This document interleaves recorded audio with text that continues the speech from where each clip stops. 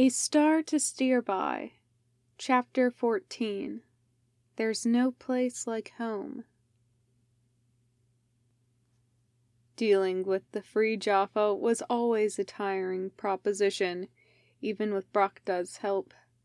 Teal'c stalked down the Stargate ramp without any sign of his long exhaustion, but he was well aware that he most likely had a lengthy debriefing to look forward to before he could take sufficient time for Kel-Norim. The Ta'ari were many things, yet even they had not managed to escape the obligations of bureaucracy. Master Sergeant Siler managed to surprise him, coming out of the operations booth before Teal'c could make it past on his way to General Hammond's office. "Good news," the Master Sergeant declared. "Colonel O'Neill is back." His dour tone belied the relief overlapping it. Teal'c raised a brow. "And the bad news?" He had already received word of Colonel O'Neill's return, and Siler had to know that. Therefore, the Master Sergeant was trying to smooth the way for something far less fortunate. Siler's jaw worked for a moment, then he shook his head. "He came back with a squad of Jaffa and a prisoner Goa'uld. He swears they're friendlies. And then he went and voluntarily became host for that Goa'uld."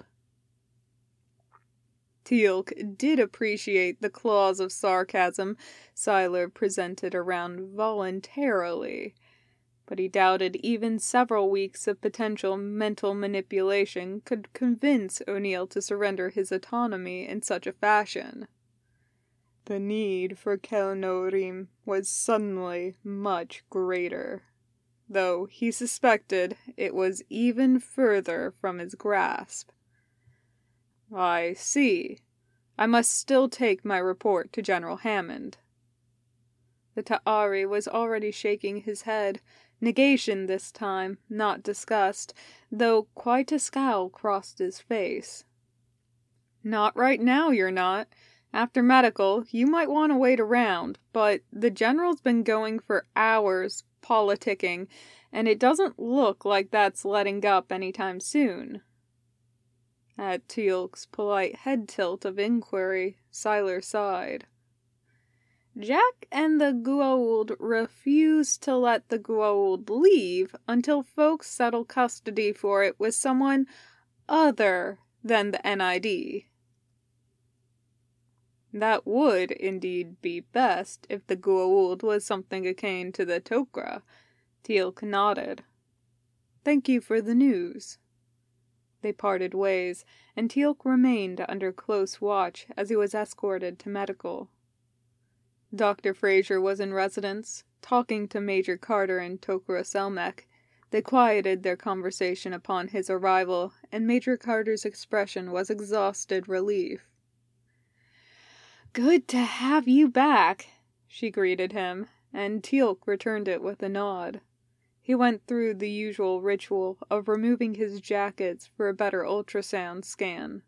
As Dr. Fraser checked to make sure he had no unexpected passengers, Major Carter brought him up to date on a remarkably strange situation, even for the Ta'ari. Teal'c considered his options, as both were finishing their work. His report would be a lengthy exercise in finding all the correct words to convey nothing useful happened and no aid was given. O'Neill's return negated what little urgency there was of informing General Hammond that the suspected status remained quo. "What about the Jaffa?" he asked instead, stoically wiping the snot-like gel from his neck. The Ta'ari had also not escaped the tendency for medical procedures to be excessively burdensome. Major Carter frowned and gave him a look of inquiry. "The cloned Jaffa?" "Yes. You said that one had been here for healing. What happened to him and the others?" "They're back in detainment." "Has anyone spoken with them?" She made a face, crossing her arms and restraining her temper. Mayborn. I looked over the notes, and there's not much use there. He thinks they're hostile, unlikely to ever cooperate, and given half a chance, they'd bring the whole place down around our ears. The last time SG-1 had been captured by enemy forces, they had done a great deal more than cave in a ceiling or two. Teal'c would hardly fault these soldiers for a similar attempt. I would like to speak with them. Dr. Fraser was the one to negate the decision. Absolutely not, she snapped. I only got Daniel to take a cot less than an hour ago, and if anyone wakes that man, I will tase all parties involved. Ah, the perpetual boundless joys of limited linguistics. Teal'c frowned. He would not tempt Dr. Fraser's wrath, and his understanding of ancient was limited to a few written words. What would you even ask them? Major Carter asked, her endless curiosity leaving her looking at him with genuine interest. I greatly wonder what these new Jaffa think of their Goa'uld. Major Carter nodded slowly, while Dr. Fraser sighed. I'm just glad that they've been model prisoners so far. For what it's worth, the one we brought up here had plenty to say to the Jedi, but it was all in ancient. Tok'ra Selmek let out an amused snort, their stance a little unbalanced in a way that Teal'c suspected was laced with exhaustion. They were quite comfortable with each other's presence, irreverent, too. Teal'c raised an eyebrow as he and the other two turned to look at the Tok'ra. While body language was quite useful for character insights, Selmek was not speaking as if their insights were so limited. Selmek was lifting their chin with a hint of arrogance and a minuscule wry grin twitching across their face. I've never actually spoken ancient before. It's something we Tok'ra get as part of our genetic memories, but I wasn't confident in my comprehension at first, and Dr. Jackson seemed to have everything under control. Major Carter had the brow of her nose pinched, though it did not look to be helping her headache. Dr. Fraser had already calculated Teal'c's plans, and thus was giving them both a suspicious glare. Teal'c, in the meantime, nodded respect and appreciation to the Tok'ra. Then, would you be able to translate for me if I wished to speak to them? Tok'ra Selmek hesitated, then their chin lowered, and Jacob Carter raised their head. What the hell? It's better than cooling our heels waiting for the next round of political brawling. Another source of information can't hurt, unless it's to our pride if we translate wrong.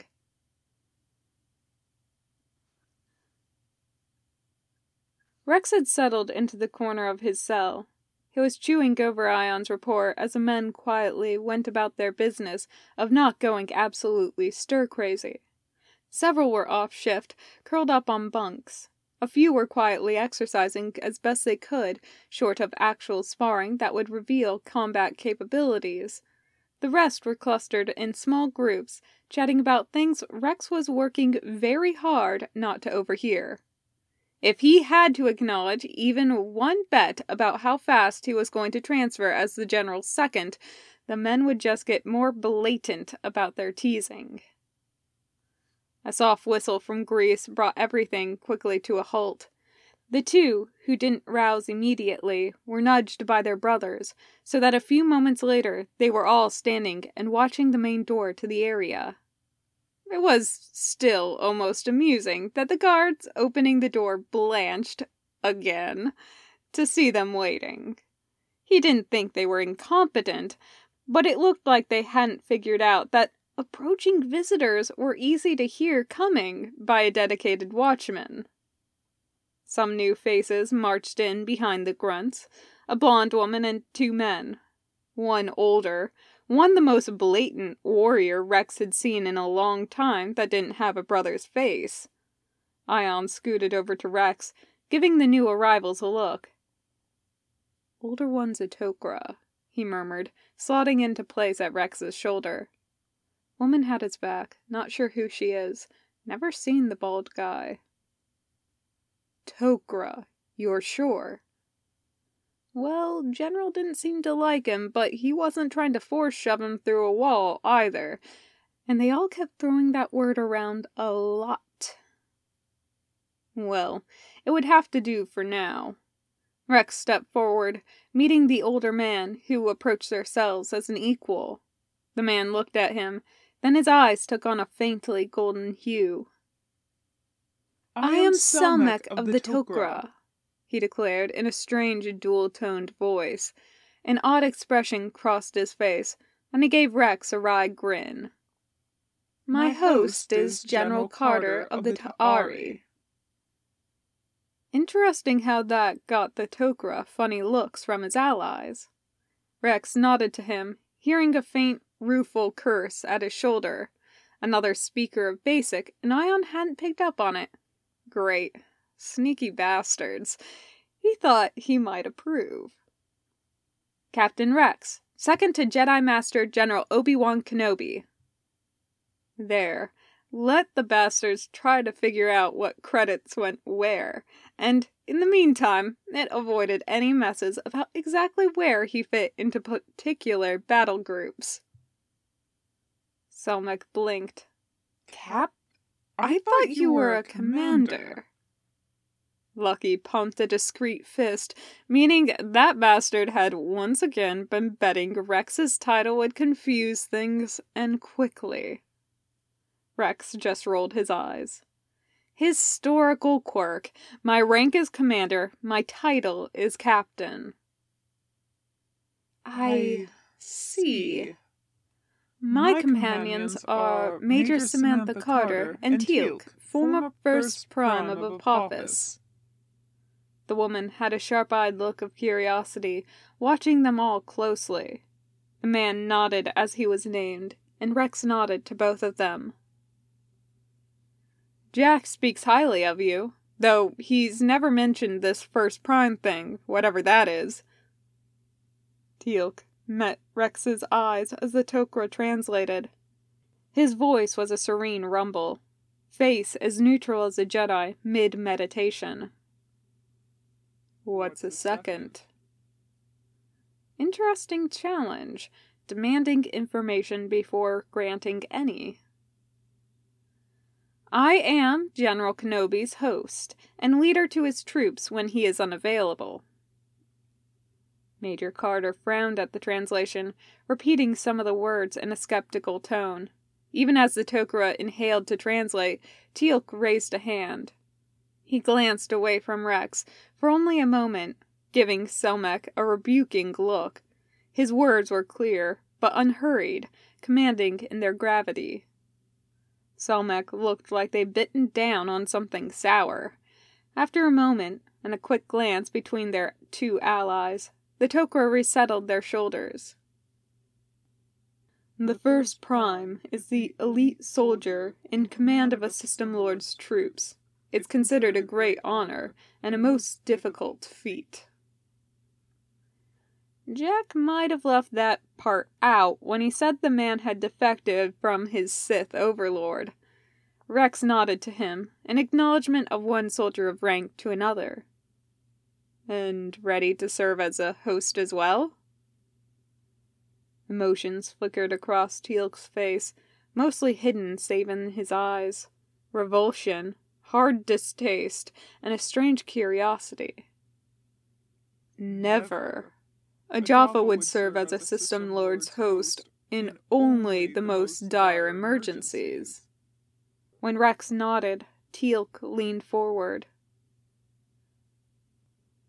"Do you willingly serve your—" Selmek broke off with a sigh. He said Goa'uld, but I am under the impression that Jedi is the preferred term." Rex nodded. "Yes, we all do." He gave the assembled beings a look. "You don't?" Upon the translation, the blonde shook her head, having some sharp words. The Jaffa was more solemn as he made his declaration.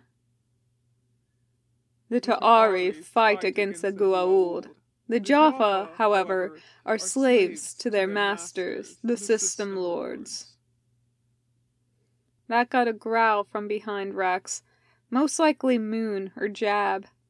They'd both spent a tour helping shut down slave trade from the Outer Rim to the core, and while the Republic didn't allow active slavery within her borders, it was a big galaxy, and some beings would do anything for a few credits. Selmak obviously noted the response, but they didn't pause for long. Teal'c wishes to know if you being host is also a volunteer post, or is that mandatory by your duties? Rex paused as if in thought, glancing aside to see the cell next to his. Kix was already standing at attention, assent written clear across his face. Rex nodded to him. Best ask someone who has more experience on that front, he declared, dry as possible. I'm Kix, the medic said, grabbing the trio's attention. Medic in the 501st Legion, Torrent Company. Being a host is entirely voluntary, and that status can be changed. I used to be a reservist. The Tok'ra stumbled over their words a little while translating for the other two, then shook their head. I know the word, but I'm not sure I understand the meaning as you use it here. That's what we call troopers who are on record as declining to host. It's that simple? Huh, the Tok'ra seemed surprised, but not entirely skeptical. Kix made a face. Simple underestimates the bureaucracy involved. It's listed on our official record, and anyone can change their mind either way, though it's not done lightly. Reservists also have special undersuits, with the necks made of a fiber that's a different texture and appears a vibrantly different color to Jedi eyes. Selmak looked quizzical, which had to be what pushed Boyle's buttons enough. The man was leaning against the cell bars, arms crossed and disgruntled expression stonier than usual. If the situation's gone that badly tits up, the Jedi might not have time to stop and ask. Markers on the helmet seals, too, right? Rex could see, understanding, flash across the Tok'ra's face mid-explanation, some odd emotion in his eyes. Or was it the host instead? Impossible to tell, and he had to wonder if the lack of change in eye color was a local custom, an attempt at subterfuge, or just sloppiness. Even as Kix was nodding, the translation continued in that weird, double-toned voice. Major Carter shook her head, frowning. What if those markers are lost? She asked, her chin jutting out in a challenge as Selmak translated. Kix nodded. Barring an explicit verbal invitation, the Jedi would find someone else as a host. We've strict laws in the Republic. Hosting a Jedi is voluntarily. No circumstances excuse otherwise. The tightness around Major Carter's eyes and the carefully blank expression confirmed it for Rex. That was the look of bad memories being stuffed back into their box. Given the topic under discussion, Rex could take a stab at what had happened, either to this woman or someone close to her. How many, he wondered, emotions a knot of grief and fury. How many survivors of this kind of travesty are we going to run across? If this was what they were encountering even before getting actively involved in the battle, he could only imagine what it would look like when they got into the Sith's home territory. Major Carter shook it off, repeating the word she said earlier. Selmak nodded, a little too eager to change the conversation. You said you were the leader to Kenobi's troops when he is unavailable. What would make him unavailable? Jack's words that the local Jedi didn't or couldn't use the Force had to be true, the way not one of the three seemed to pick up the affectionate frustration that had to be radiating from the troops. Not in residence, otherwise occupied, or I might want to be in charge. The blank stares from the locals were worth it. Rex shrugged. Have to indulge my hobbies sometime. Selmak was starting to sound like they were translating on autopilot. Major Carter seemed just as astounded. Teal'c nodded slowly at the translation, then asked a question that got him glared at. He placidly gazed back until Selmak sighed and gave Rex an apologetic glance. What hobbies might those be? He bit back the first few sarcastic responses, but the snickers from the men meant it was impossible to treat it too seriously. Reading and teaching shiny new troops that I'm everywhere and see everything. It took Selmak a few moments to go from gaping further to translating. The Major seemed amused, though Teal'c nodded. Worthy pursuits. In what was possibly an attempt to cover her humor, Major Carter asked a question. What happens if you want to retire, or for those who don't want to fight in the first place? Pension, opportunities, depending on the person's interest. At the surprise he saw, he braced himself. He suspected, but he had to know for sure. Do your people have alternatives under these system lords? He asked Teal'c. The headshake he understood. He was willing to bet several paychecks, hazard pay included, that the single word he heard was death. Selmak jumped a little instead of speaking, hand moving to a small box on their belt. They checked it, then made a face. Rapid words were traded amongst the three. Then Major Carter and Teal'c gave the collected troopers polite nods bordering on bows. The Tok'ra, meanwhile, sighed and met Rex's eyes. I must go. Politics, but we might be making headway on guaranteeing freedom for you and your general. I hope we can speak more later.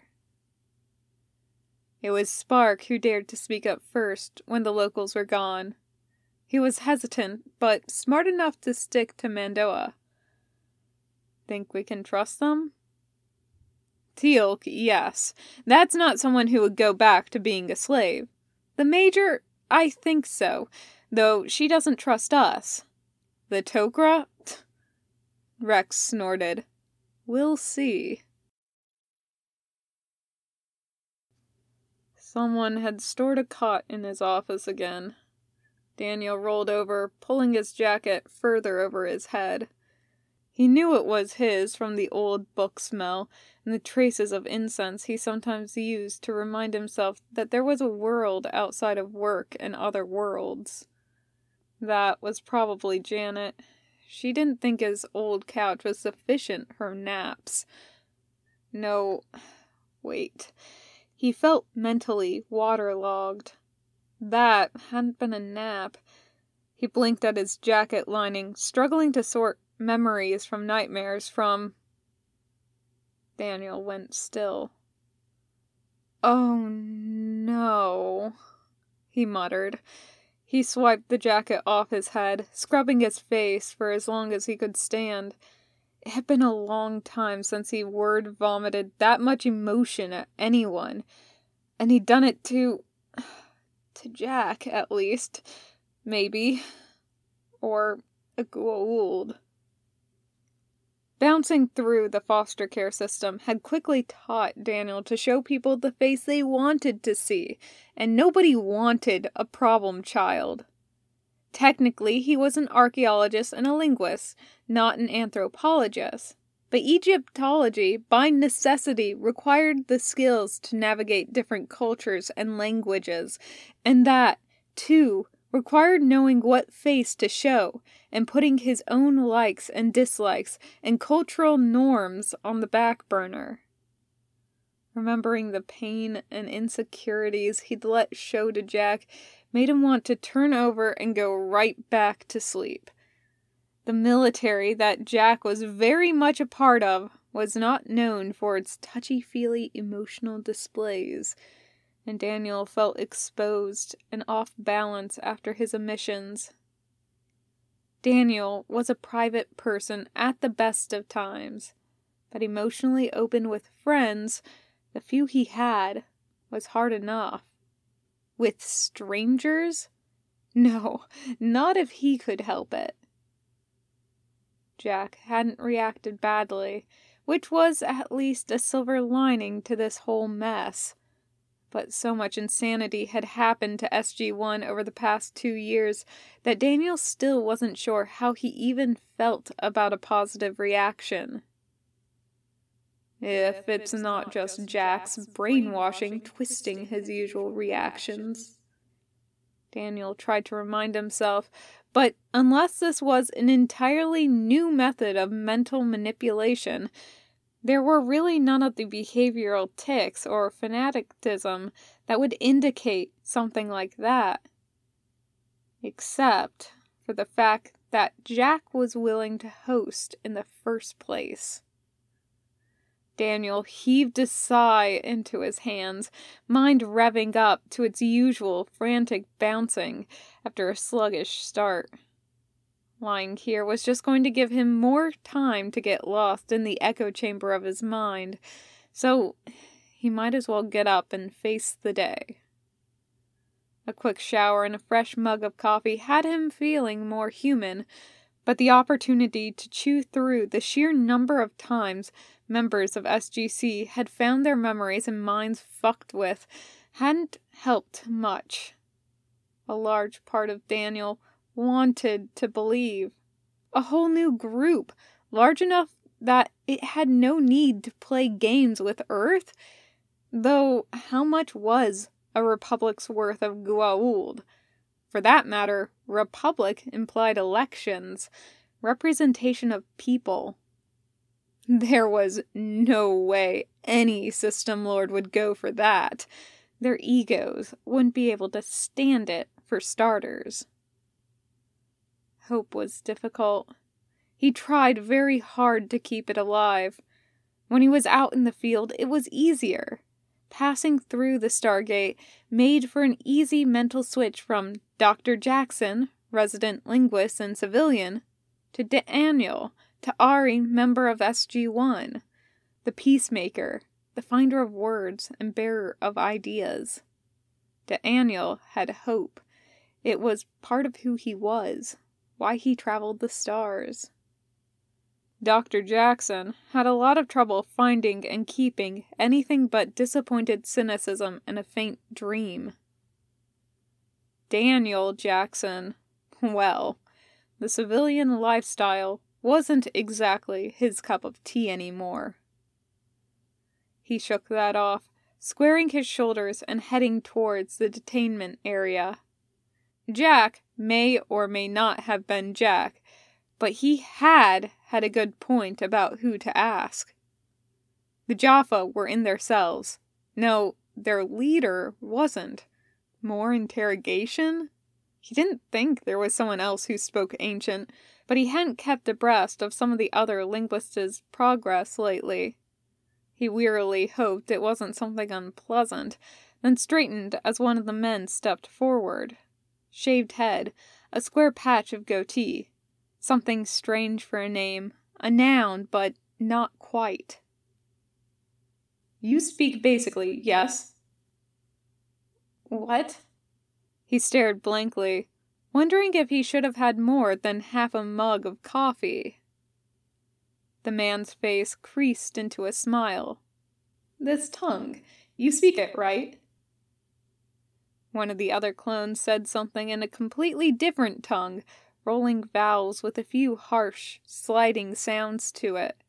The one talking to Daniel looked over his shoulder, snapping something back in the same language. Daniel had no idea what it was, but a small part of him itched to find out. 80,000 systems. What sort of languages do they have out there?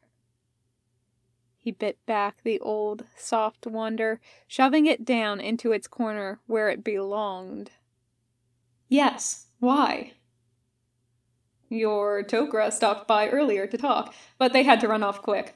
What kind of terms do hosts sign up for? Nope, not nearly enough coffee. What sort of terms do they normally have? 10 years between renewing. Daniel blinked. He turned the translation around in his head, and his grip on his mug tightened. Not that, he managed. He and the man, Candle? Something about wax? Waxed, maybe? Stared at each other for a long moment. Then the man nodded and turned away. Fuck. Was he seriously supposed to believe they had terms? 10 years could be an awfully long time, but for all that, maybe not for a willing host, someone who wanted. Daniel shut down that train of thought. Not now. Later. He headed to medical on autopilot, since Janet was the most likely to know what was going down, even if she was the most likely to yell at him to go get more sleep. The odds were decent that if something significant had happened, then the infirmary was the best place to be.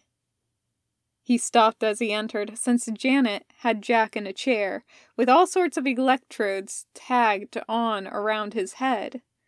It might not have been quite that odd, except for the fact that Jack's now blue eyes were half closed, his hand upraised and splayed out towards a penlight. A penlight floating a foot above the table. Daniel blinked and stared down at his coffee mug. The hell is the commissary putting into this stuff? Janet didn't seem bothered, so fuck it. He'd get some sort of explanation later. It probably wasn't the weirdest thing he'd seen this month. I have no idea how you're doing that. Janet sounded frustrated, the same kind of frustrated that Sam was when science was thumbing its nose at her. The penlight settled onto the table and Jack Kenobi grinned at Janet. I can see if you've another textbook I can. The eyes snapped back to Brown. Nope, Jack declared, at his most indignant. We are not cramming another year of medical school into my head. He got such a look from Janet. If that's what you think a year of medical school... Jack's eyes went blue, his posture changed, and it was a droll expression of apology sent Janet's way.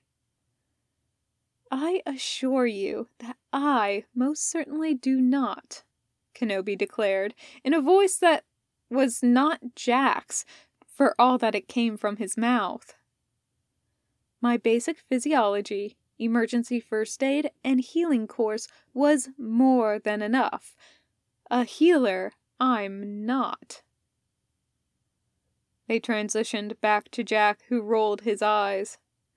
Yeah, no disrespect, he muttered, scrubbing at his face.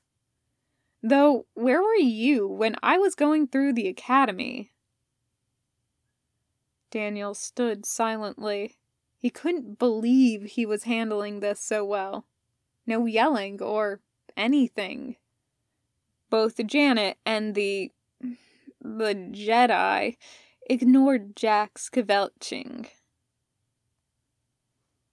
So, you're sure this new information is being integrated properly? Janet asked. Jack made a face. The ancient download made my brain feel like an overstuffed clown car. This is weird, but it doesn't feel like my brain's bigger than my skull and still growing." Janet nodded as if that made sense. "Any comments, Kenobi?" "I do know what I'm doing, thank you." Apparently Goa'uld could do dry pretty well. "It might take a bit of time to feel normal, but it's perfectly safe." He frowned, prim and disapproving. "Unlike that mess of a data download." Kenobi blinked and tilted his head a little, listening to the voice only he could hear. "I swear, Jack, your language habits are surreal." Jack's eyes swapped back. Bitch. First my eating habits don't meet your approval." "They are abysmal," Janet said, starting to unhook the electrodes. "Now my language is surreal." "In your defense, it really kind of is," Daniel said, not quite able to help himself. He took a quick drink of coffee, feeling the pressure of 3 sets of eyes as 2 people looked over at him. Jack hesitated almost too long, and Daniel couldn't tell what the expression in his eyes was. "How is that in my defense?" he asked, sounding grumpy but normal. "He could have called it something a lot worse." Jack gave him a gee thanks look. "Look, so long as I can speak English and Ancient without needing a boot to the head to switch between them, I don't care how weird it sounds." Daniel leaned forward. That got fixed? What was that? Jack gave a frustrated eye roll, then his eyes went blue. "I did call it a mess. Whatever idiot thought that an unconstrained information dump was a good idea ought to be shot. It never had an opportunity to mesh, so Jack was stuck alternating between language modes." Kenobi made a face. "So to speak." "All that," Janet grumbled, "and several textbooks, and he still can't give me a good idea of how he does the eye adjustment. It's like talking physics with Sam, but now there's telekinesis involved." Kenobi made a hapless gesture that wasn't quite a shrug, or an apologetic grin that somehow managed to convey sheepish acknowledgement anyways. "It's, a very interesting trick. Why—" Daniel gestured near his face. "Multiple reasons. The most important is to distinguish the Jedi from their host. It's not required, but it is rather rude not to indicate who is speaking." A Goa'uld, concerned about rudeness. It was worse than a damned alternate reality, because Daniel was fairly certain this was his reality. So, how do you manage that? At Janet's glare, he held up a hand. "Vaguely, in layman's terms." The thoughtful pause had nothing of Jack to it. "The voice alteration is easier to explain. That's temporarily, carefully, changing the shape of vocal cords to match my own notion of my voice. The eye color is similar, but involves more delicate work." "Telekinesis. Changing the—" Daniel shook his head. "How experienced, how powerful do you have to be to do that?" Kenobi shook his head. "It doesn't require much power, but it requires a certain amount of finesse. It's an early skill to learn. One of the first, really." He made a face. Admittedly, given the Jedi genetic memory, in most cases, I mean learn as in experience the process and refine the knowledge into actual functional understanding. Having the knowledge and having the ability are two different things. Daniel felt lightheaded, off balance. This was too much even for him. He kept talking, strongly ingrained habit pushing him to question, to keep getting information in the hopes that more data would provide the glue needed to make things make sense. Most cases? A rueful grin flashed across the stranger wearing Jack's face. In all matters, there is at least one exception. As if he knew Daniel wasn't tracking intel that well, and his answer had been thoroughly unsatisfactory, Kenobi continued. Anyone who thinks they've learned their lesson about theory differing from practice gets reminded pretty quickly when they pick up I suppose the closest translation would be lightsaber. Oh, thank the gods, language he could work with. What's the original word? Kenobi pronounced it carefully, watching closely as Daniel chewed through the linguistics. Some kind of ritual weapon, maybe? It did have a mystical ring to it. Blade of sunlight? Or is it starlight? Both. Basic, ancient, as you call it, has only one word for a star, though several words for modifying it. Local star would be the closest in connotation to what English calls a sun. He blinked, then he let out a groaning, "Oh!" and swiped his palm over his face. That's the modifier! At Kenobi's look, Daniel forced himself to yammer on about a particular message he'd been trying to translate for a few weeks. It helped, and it really, really didn't, that the few intentional blunders Daniel tossed in, Kenobi accurately corrected. Hope was so damned hard to believe in. They'd been burned so many times. "Excuse me."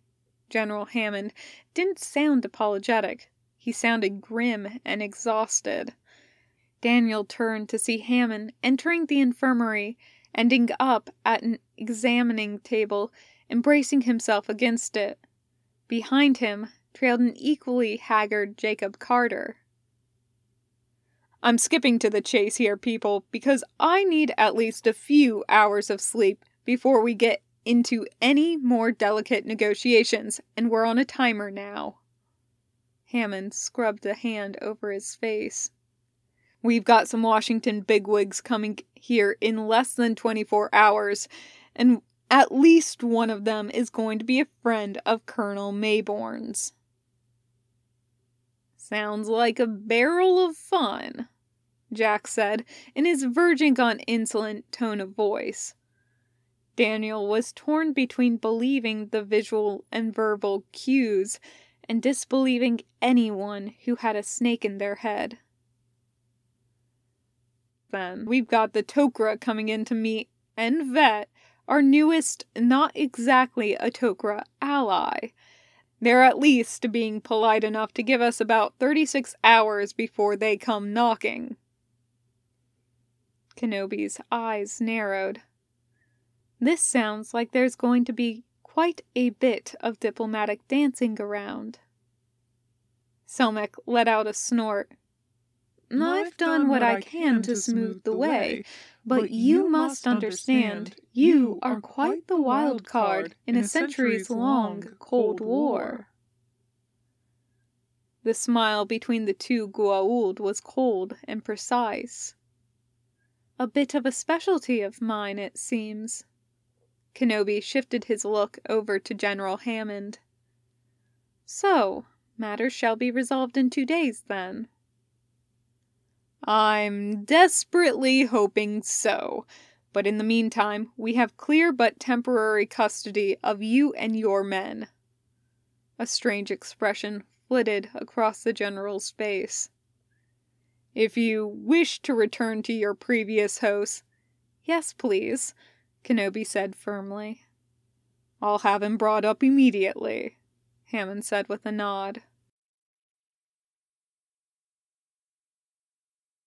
Janet had 2 nurses set up some screens while they waited, and threw everyone who wasn't strictly needed in the infirmary out the door, even Jacob. Daniel tried to make himself disappear into the furniture, but after a considering look, Janet let him be. Sam and Hammond were also allowed to stay. Jack's muffled snicker pulled Daniel out of his worrying.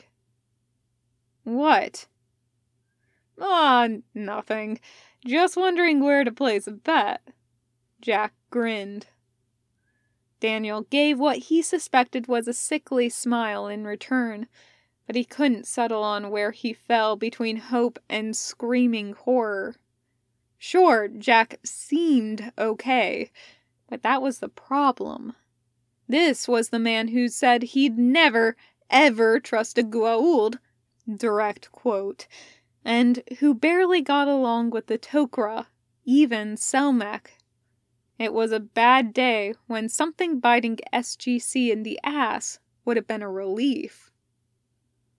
2 guards showed up, with the blonde clone between them.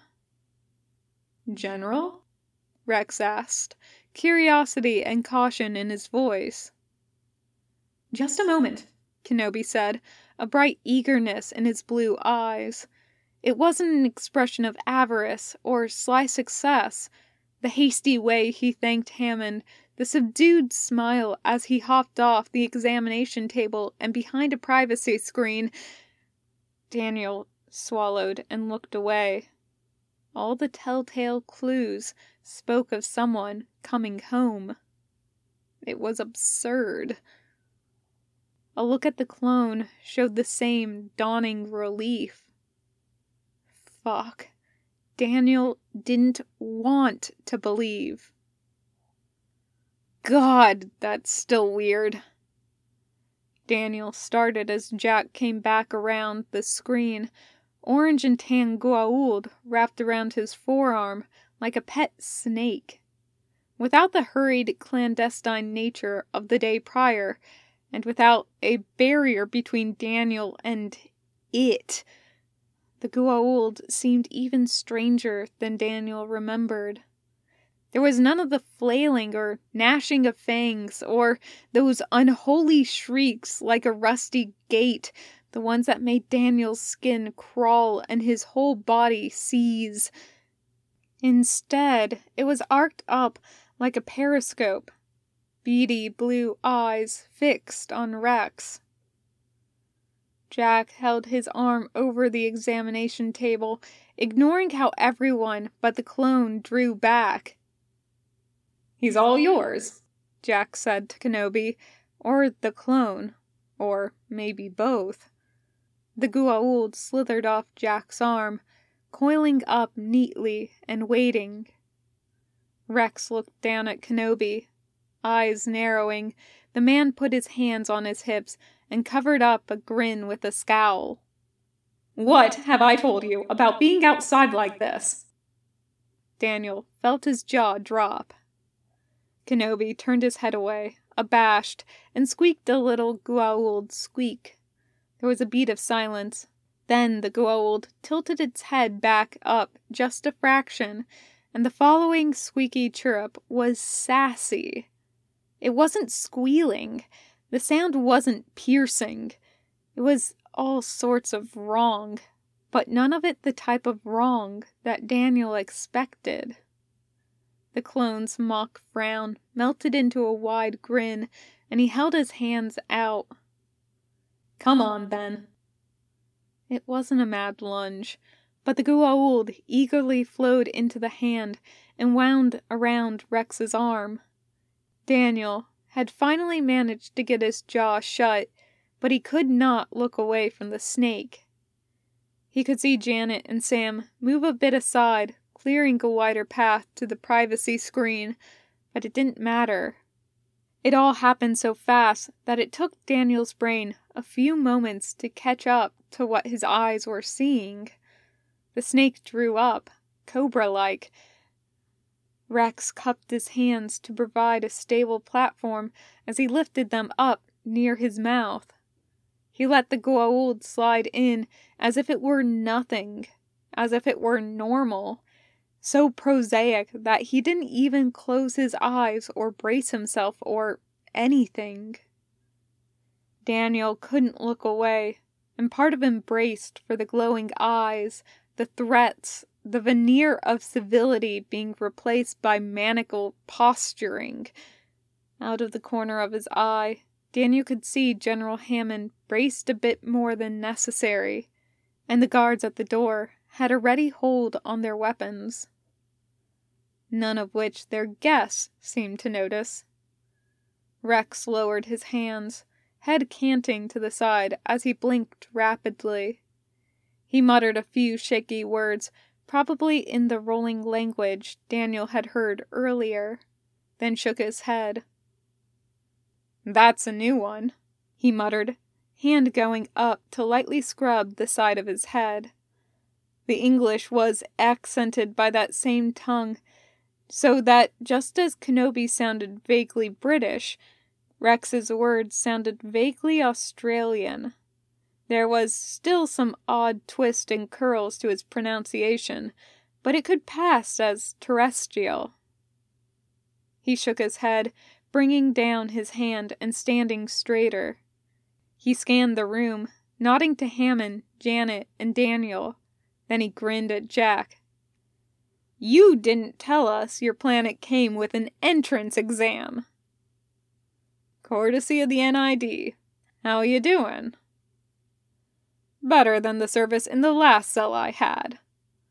They grinned at each other, and Rex turned to General Hammond. "Now that I can speak for myself?" He saluted casually, dropping out of that to give him a nod of respect. "Captain Rex, Commander in the Grand Army of the Republic, second to General Kenobi.